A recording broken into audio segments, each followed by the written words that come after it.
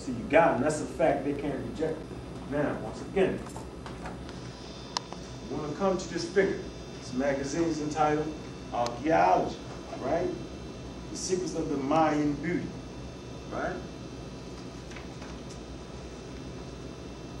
We all know that the civilizations in Mesoamerica started with the African culture, right? And you see they pass down stuff. You know how niggas like to rock the gold teeth and rock the golds in their teeth and different things, doing the same thing. And this is that's a actual bones that they found with these natives doing things to their teeth. And you know African people do the same thing. But I'm gonna show you where's the connection at. It's right here in this deity right here. Get a close up on that. Ptah. This is Ptah. Let me read that for you. This says, this dwarf figure from Tikal, Guatemala, may depict the authenticity of beauty. This was a symbol of beauty, right? But he would have been spiritually important as a companion of the maize god. And you can find in African literature, you'll find Haru, and on the shoulder of Haru, you'll find his spirit deity, Ptah, or the dwarf figure. Watch this. But look at the figure real closely. Look at those lips. Look at those nose. This is in Mesoamerica. This is not in Africa, but this is Ptah, and I'm going to show you. Got that? The jade in the teeth. Got it. All these things you was doing now. Come on.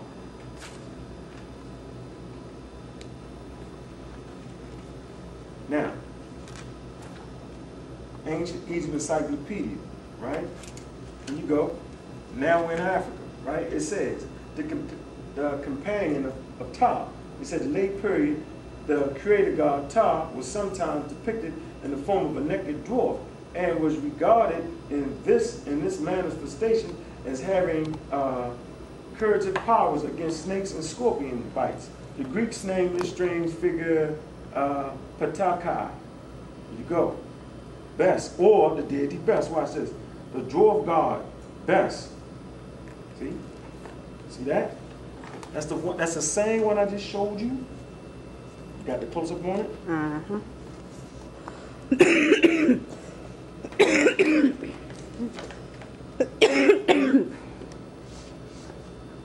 got it real good.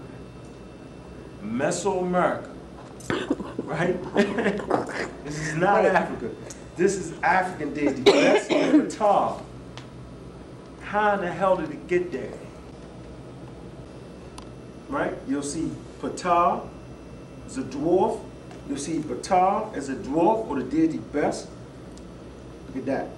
This is Mesoamerica. This has nothing to do with the Moors and all to do with the original people.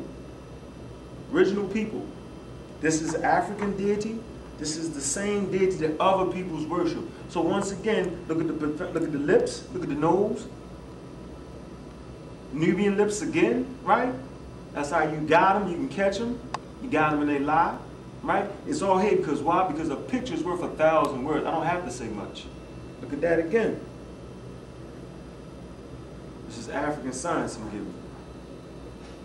Real good. Take a good long look at that. I don't have to say much to this. See? So who been lying and who been cheating? And this is how they represent their gods. Other people represent their gods looking like you. So then how the hell we come to the watchtower to and represent God like this and walk around our neighborhoods and give it to us? This is Jesus dead Christ. He's dead. He has no color. If you have no color, you're dead.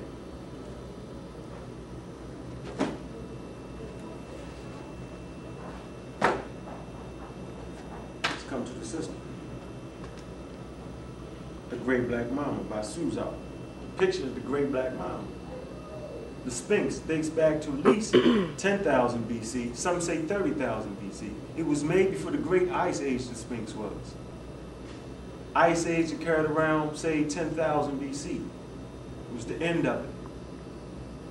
Or it started. So the point is, it was a grassy plain when this statue was put together. The whole pyramid complex in the Sphinx, but this represents the Great Black Mama.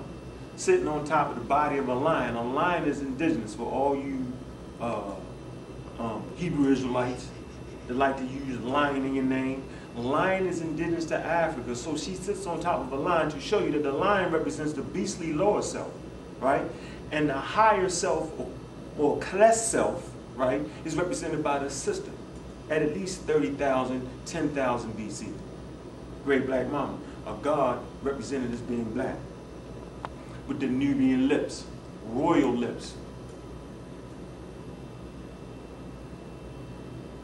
Got him.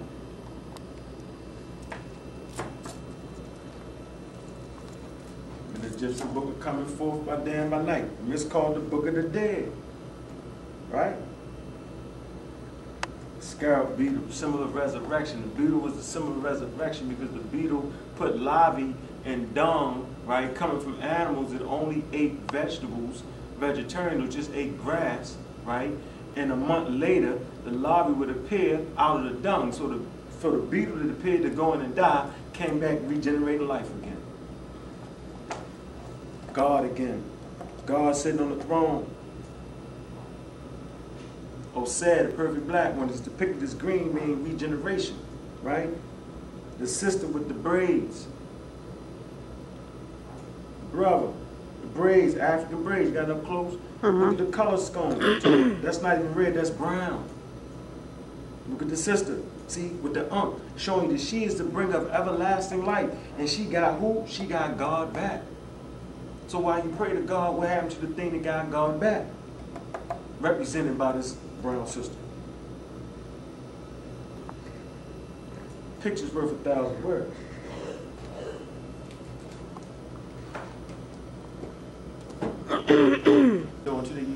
Yeah, when I showed you Jehovah's Witness book, they understand that the picture's worth 1,000 words. That's why they show you all the symbols. If you go to, say, Leonardo da Vinci, Pope Julian, sanctioned for Leonardo da Vinci to paint the 16th chapter. Either Michelangelo or Leonardo da Vinci. It's probably Michelangelo, right? And he commissioned him to paint the 16th chapel where he showed God reaching out to Adam, but they was depicted as being white. Now, when God was a woman, but they show you the symbol right here, the fertility gods, but it's literally an unk though. Black woman unk, watch this. So this black woman is represented as being everlastingness because that's what this unk represents. The uterus or the womb, right? The phallus or the penis or the tekken or the ben, right? Or the Washington Monument where the crazy Muslims took 1 million men and surrounded the goddamn penis, right? Because they had no idea on what their symbols was. Should have been 1 million women surrounding the penis, meaning she makes the penis resurrect or get hard, right? So she stands around that because that's what she does through her spiritual energy force, energy power. And around her should have been the kids, and then around them should have been what? Should have been the male warriors. But they did it all wrong. They had 1 million men standing around a what? A tekken or a penis. But that's the symbol of God, because God is everlasting. Although God is a European word not used by the Africans in the Nile Valley, Great Lakes region, Obo River, Tanzania, we didn't use that word. We use words like Neta or Mother Nature.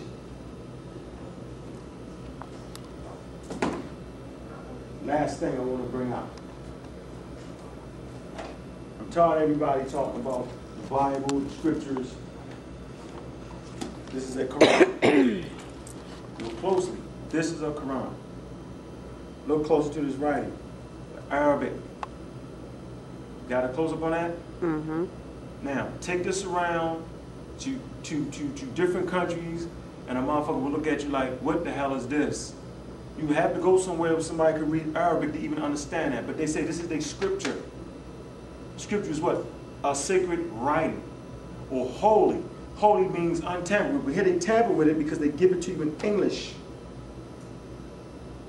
And even if you took this English around the world, people would not understand. So this can't be holy, right? It wasn't made for everybody because everybody can't see that. Once again, what they call your Holy Bible or Holy Babel. I call it the Holy Babel because it babbles from chapter to chapter. It's in English. It's in English. You see over